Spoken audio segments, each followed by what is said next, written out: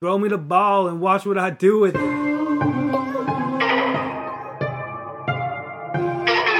are now tuned into the CherryPickin podcast with your host, Andre Cherry.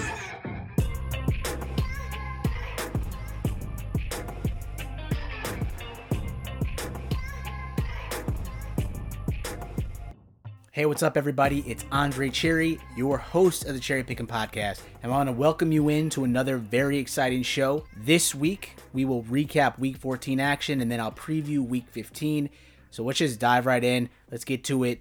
In Week 14, my Power 5 locks for this past weekend in the ACC, I had Notre Dame over Syracuse, and I got the victory there, 45-21. Notre Dame laid the beat down on Syracuse. Irish quarterback Ian Book had a very impressive performance against Syracuse. He accounted for 5 total touchdowns, including a 24-for-37 passing performance for 285 yards and 3 touchdowns through the air with 1 interception. With the victory, Ian Book became the all-time winningest quarterback in Notre Dame history.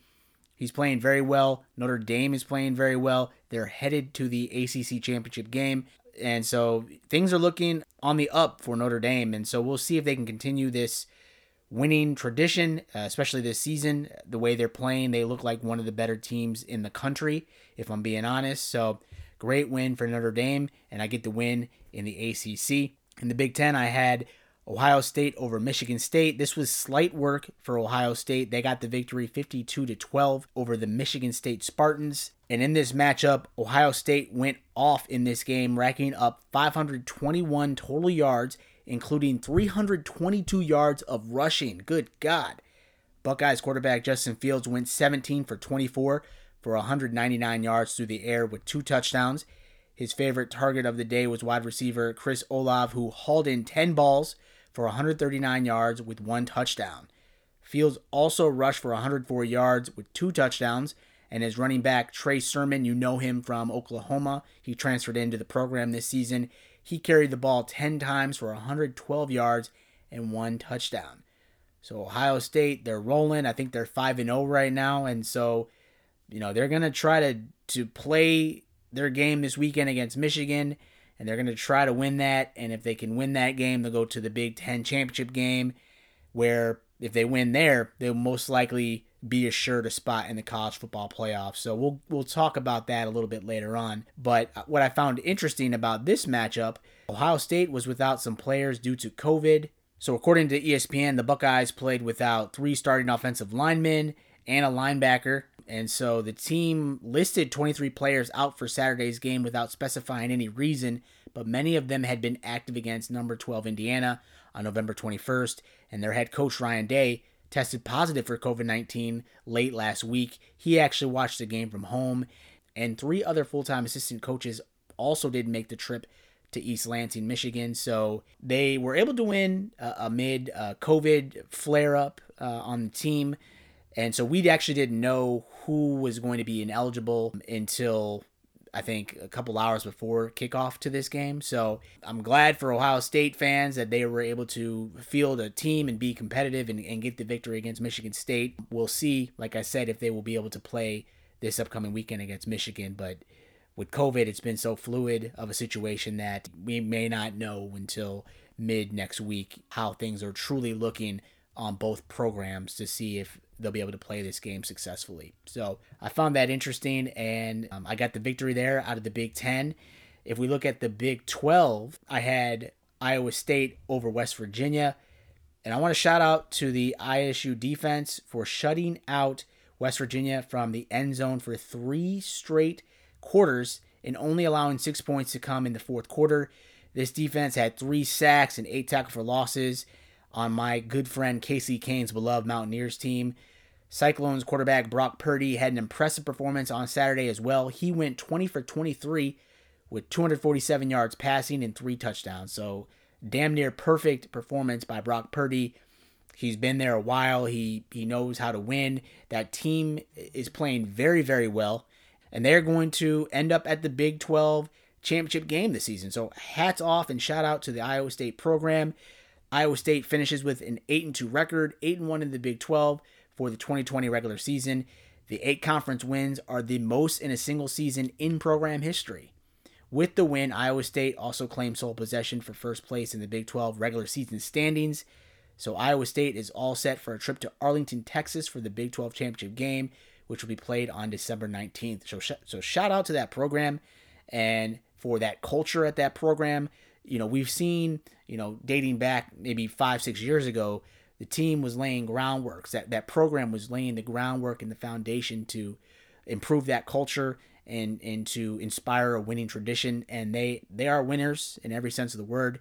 I will be really, really excited and really, really interested to see that Big 12 championship game with Iowa State there. Because if I'm being honest, it's nice to get some new blood, some new teams in that championship game. And we'll see, what Iowa State can do. But very, very impressive victory over a West Virginia squad that, while on paper, they seem mediocre, they have some talent on that roster. Like, they're loaded at some positions. So that's a really impressive victory, team victory for Iowa State. So I get the victory out of the Big 12. If we look at the Pac-12, this week I had Colorado over Arizona.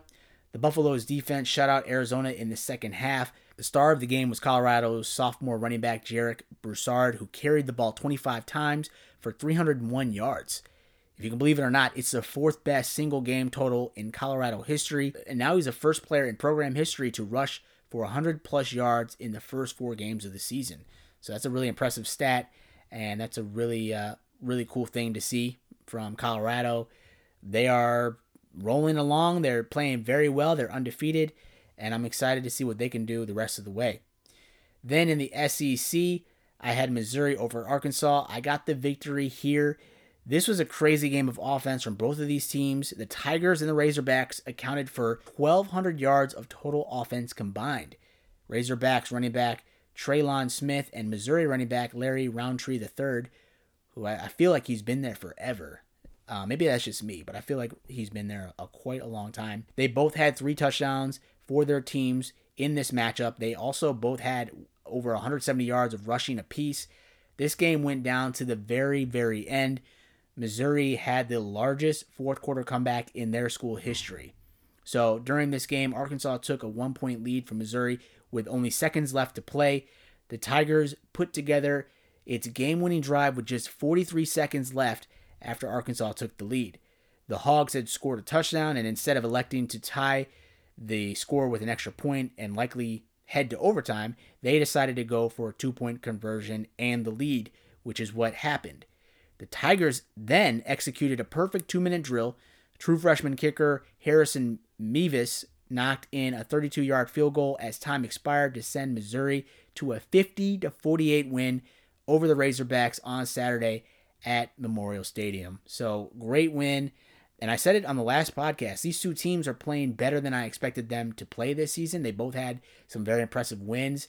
And I thought Missouri might have enough at home to get the victory. And so, boy, I'm excited and thrilled to see that they were able to get the 2-point victory over Arkansas squad. It's crazy that they put up 1,200 yards of total offense combined.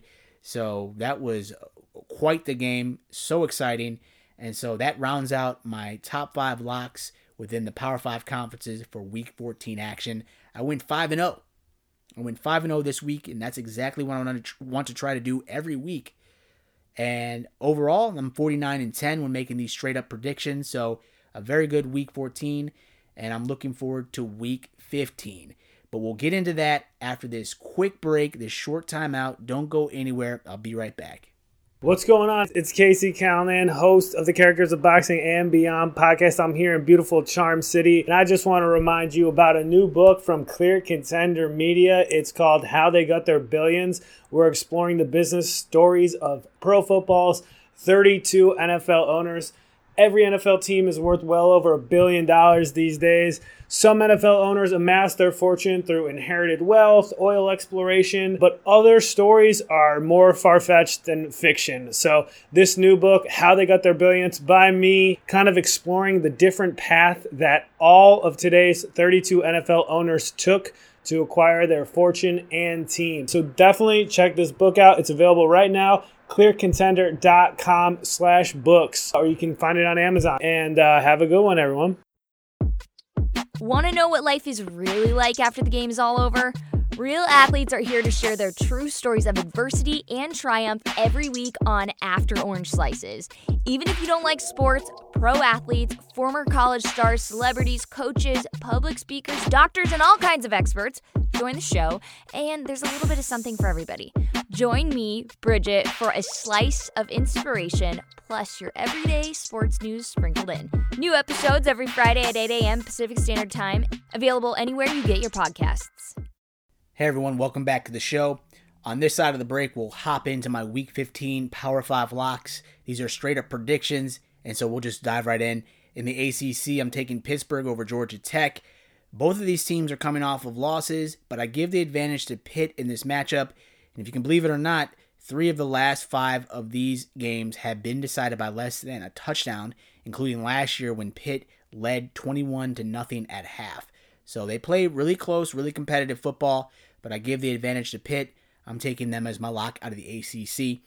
Then in the Big Ten, we've got Northwestern. Chicago's Big Ten team, Northwestern, over Illinois. This is a big rivalry game, but I think Northwestern wins this matchup. The Illini lost a heartbreaker against Iowa this past weekend, and I think some fans are questioning if Lovie is the guy. We went through this last season. I think a lot of people respect him as a man and as a coach and as a person, but as a football coach for the University of Illinois, it hasn't been that good of an outcome, if I'm being honest. They went to a bowl game last season, which was great. They haven't been to a bowl in quite a while, but I think people are getting a little anxious. People are ready for something else, and I think Lovie Smith's tenure may be running short. That's just my thoughts. My good friend Armand Sethi on Twitter, he said, and I quote, "This game epitomizes Lovie tenure at Illinois. He's a great guy, not a great coach. Unfortunately, in his profession, you get paid millions of dollars to win games, not lose them. With a record of 17-38, the writing is on the wall. Anyone who disagrees is kidding themselves, Illini." So he tweeted that out yesterday. I retweeted that because I think it just reflects a lot of what Illinois fans are going through and how they feel. It's just an up and down roller coaster of emotions. And I think most fans are probably at the end of the ride and are ready to get off, ready to have Lovie get off. So if you were to ask me a couple weeks ago who I would have thought could win this game, I would have said Illinois probably would have a shot to win it. But I just think they're going in the wrong direction, and Northwestern is just picking up momentum. And they have their eyes, solely on Indianapolis for that Big Ten championship game. And I don't think they're going to let Illinois get in the way of that goal. So I'm taking Northwestern over Illinois. In the Big 12, Oklahoma over West Virginia. That's an easy prediction. I'm sorry, Casey, but that's just an easy prediction. Oklahoma over the Mountaineers. In the Pac-12, I'm taking Colorado over Utah. So I'm picking the Buffs in this game again for the second time in a row. The Buffs are currently 4-0. They're 3-0 in the Pac-12. They move into a tie for first place with number 17 USC. Colorado and USC are the only undefeated teams in the Pac-12, so I'm just going to continue riding the Colorado train and see if they can continue to get a win this weekend over Utah. Then in the SEC, I'm taking Florida over LSU. Florida has been playing great football. Florida is going to the SEC title game with their victory last weekend over Tennessee, which was a beatdown, 31-19. This is the first time the Gators have been SEC East champs since 2016. But in that matchup against Tennessee, Kyle Trask went off. The quarterback Trask went 35 for 49 for 433 yards and 4 touchdowns. So he is playing great ball. If we look at his stats more closely, Kyle Trask, through the first 9 starts, has thrown for 3,243 yards with 38 touchdowns. His completion rating is 71.4%. He's only thrown 3 interceptions. So, his stats are insane. If we look at 2019, Joe Burrow, he threw for 3,198 yards, 33 pass TDs, but his completion rating was 78.9%, which seems crazy that he was able to have that high of a completion percentage in the SEC. Their schedule last season was tough as hell, and Joe Burrow was able to win the Heisman. He only threw 4 interceptions that season, but Kyle Trask is on that same trajectory. I mean, he is playing very, very well, and he's a front runner for the Heisman if they can continue to win. And I don't think that they're going to stumble this weekend against LSU. Certainly, we all know LSU is not the same LSU from a season ago. They lost a whole hell of a lot of people and players from their roster last year to this year. So I think Florida will roll this weekend, and hats off to that team and to head coach Dan Mullen for getting this team ready and, each week to compete at a high level. And now they're headed to the SEC championship game. So hats off to that program and the Florida Gators. So those are my picks for Week 15 action. Let me read them to you all one last time. In the ACC, I'm taking Pitt over Georgia Tech. In the Big Ten, Northwestern. Chicago's Big Ten team, Northwestern, over Illinois. In the Big 12, Oklahoma over West Virginia. I'm sorry, Casey. In the Pac-12, Colorado over Utah. And in the SEC, the Florida Gators over LSU Tigers. So if we look at some other games for this weekend that are going to be big games that you should be glued to, UNC versus Miami. I just want to see what my man Sam Howell can do, even though he plays for UNC and they're my sworn enemies growing up as an NC State fan. I am really impressed with Sam Howell and the way that he's been playing and the stats that he's been putting up. And I want to see what they can do against a Miami defense that's been pretty impressive. Miami's been playing very well this season, which has been great for that program, great for Manny Diaz, but I would love to see an upset at the hands of UNC this upcoming weekend against Miami. Then we also have USC versus UCLA, and even though USC is playing very well, UCLA has been putting together some victories, and they've been close in some matchups that has me thinking that they're not going to just roll over easily for USC. This is a rivalry game. I'll be glued to this game to see what happens, but UCLA, while they're not on the same level or same caliber as a USC program, they played some close ball. So they were very close to upsetting Colorado, the first game of the season. 48-42 was a loss there for the Bruins. Then they were within 4 points of winning against number 11 Oregon. And I know Oregon is not the same Oregon from last season. They haven't looked that impressive. They had some players lost to that team coming into this season. Most notably, Justin Herbert is in the NFL, but they were within 4 points of winning that game there.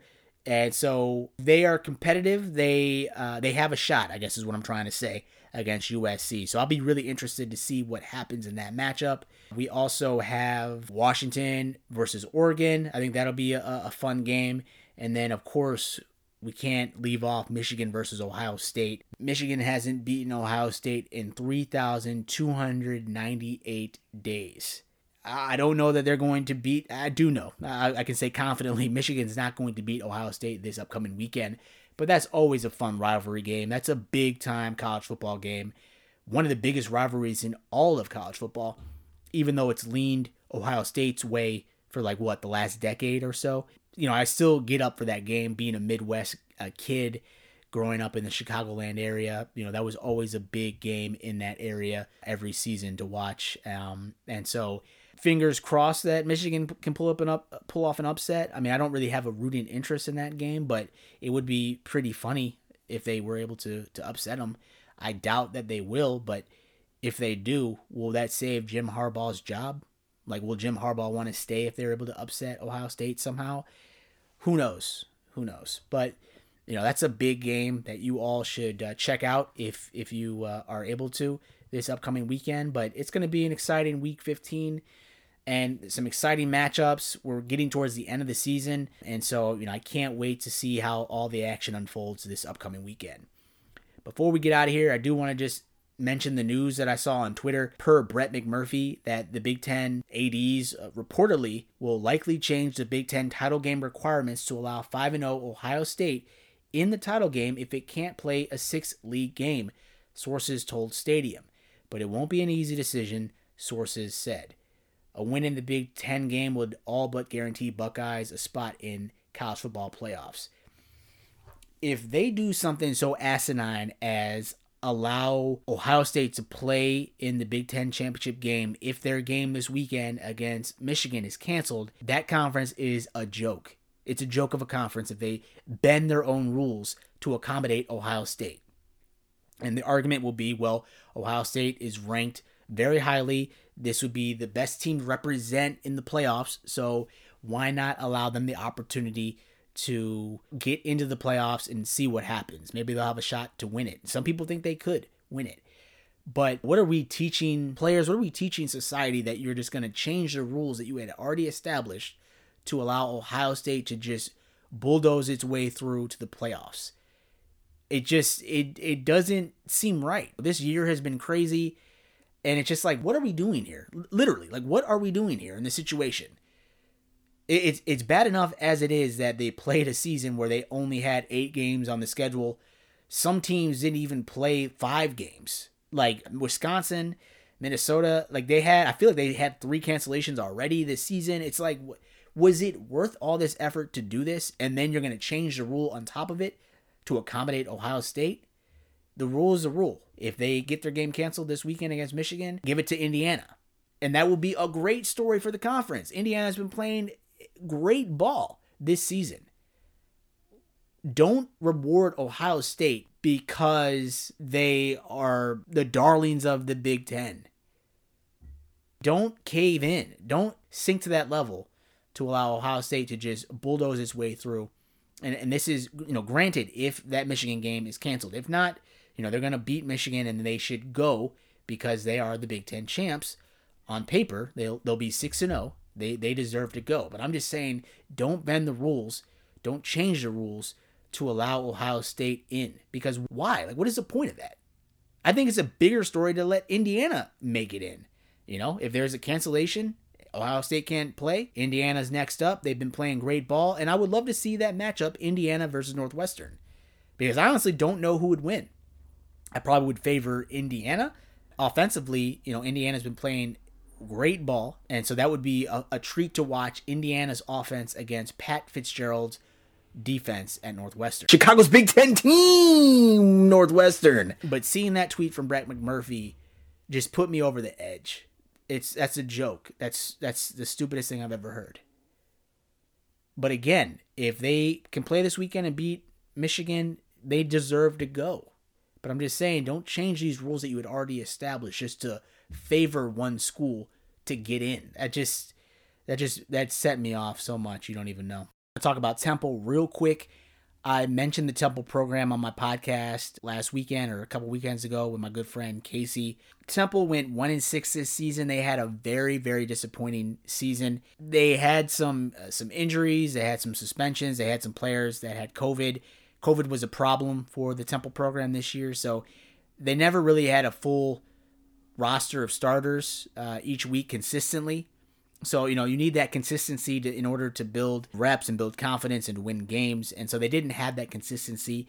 So, and I'm not making excuses. I'm not trying to make any excuses, but that's a rough go. COVID has thrown a wrench in all programs across the board. Temple is no different. We've seen players leave the program. Ray Davis announced that he was leaving early this season. He had played 3 games or something like that. Anthony Russo just announced recently that he'll be transferring out of the program. So things are going to look a lot different for the Temple Owls program starting next season. We've seen this the last few seasons, players transferring out. We've seen some coaches leave as well. So head coach Rod Carey, he's going to get his chance to put his team together the way he wants it, and we're going to see what he can do. Hopefully we'll be out of the pandemic next season, and we'll get a true football season next year. But Rod Carey is going to have his work cut out for him, and we'll see if he can be a winner here at Temple. We know he was a winner at NIU. He was a very successful coach there. Took the NIU Huskies to the MAC championship a bunch of times during his tenure. They've won a handful of times as well. They go to bowl games. NIU was the best program in Illinois for over a decade, I want to say, for at least a decade. I'm from there, originally from that area. And so Rod Carey decides to leave all that success to come to Temple. And I'll give Temple the credit. They have a great program here as of recently. They're a team that churns out players to the NFL consistently. They had a very good program here. They had the foundation for that program to continue to have success. And so they had a down year this year, and that's unfortunate, but we're going to see what Rod Carey can do next season. He's going to do it his way with his players and his coaches. So we'll see if this guy's a winner. I honestly question why he'd want to come here. I would have thought, being a successful coach at NIU, you'll be able to get offers somewhere else, maybe in the Big Ten even. Illinois, not too far away. Illinois has just not had luck in football recently. So you would have thought maybe they'd tap on the door of Rod Carey up at NIU and DeKalb to see if he wants to come coach for the Illini. But at any rate, he decides to leave. I don't know why he left. I don't have any of that background. But he came here, and he's going to get his chance to try to win next season. And I hope he does, because this program has started to win. They know what winning feels like and what it tastes like. And I just don't think this program is going to allow mediocrity to sink in. And so that's my 2 cents. I'm really curious to see what's going to happen. And seeing things on social media about coaches not keeping their end of the bargain. And I'm reading between the lines there, but not an ideal situation, I would think, right now. So we'll see if that all gets shaped out and shaped up next season. But I just wanted to share my thoughts on that program, and I'm excited to see what the future holds for Temple. So with that, I want to thank you all for downloading this episode. Thank you for being a friend, and I hope you guys are being safe and staying sane during this pandemic. And we'll get through this at some point in the near future is my hope. But with that, I want to thank you. Take care, everybody. Be good. Happy holidays, and I'll talk to you very, very soon. Take care, y'all. Thank you again for tuning into my Cherry Pickin' podcast. If you enjoyed this episode, please feel free to subscribe to my show and drop me a rating on Apple Podcasts. All of my digital content can be found at the website CherryPickinSports.com. And if you are looking to interact with me via social media, my Twitter handle is @Cherry_Pickin. That's PICKIN. On my Twitter, you'll also find a link to my blog where I post my weekly college football predictions and analysis. I can also be reached via email at CherryPickinSports@gmail.com. Please feel free to reach out to me regarding what you like about this podcast or about what content you'd like to hear more of on future episodes. I sincerely thank you for your support, and I can't wait to talk to you again soon. Take care.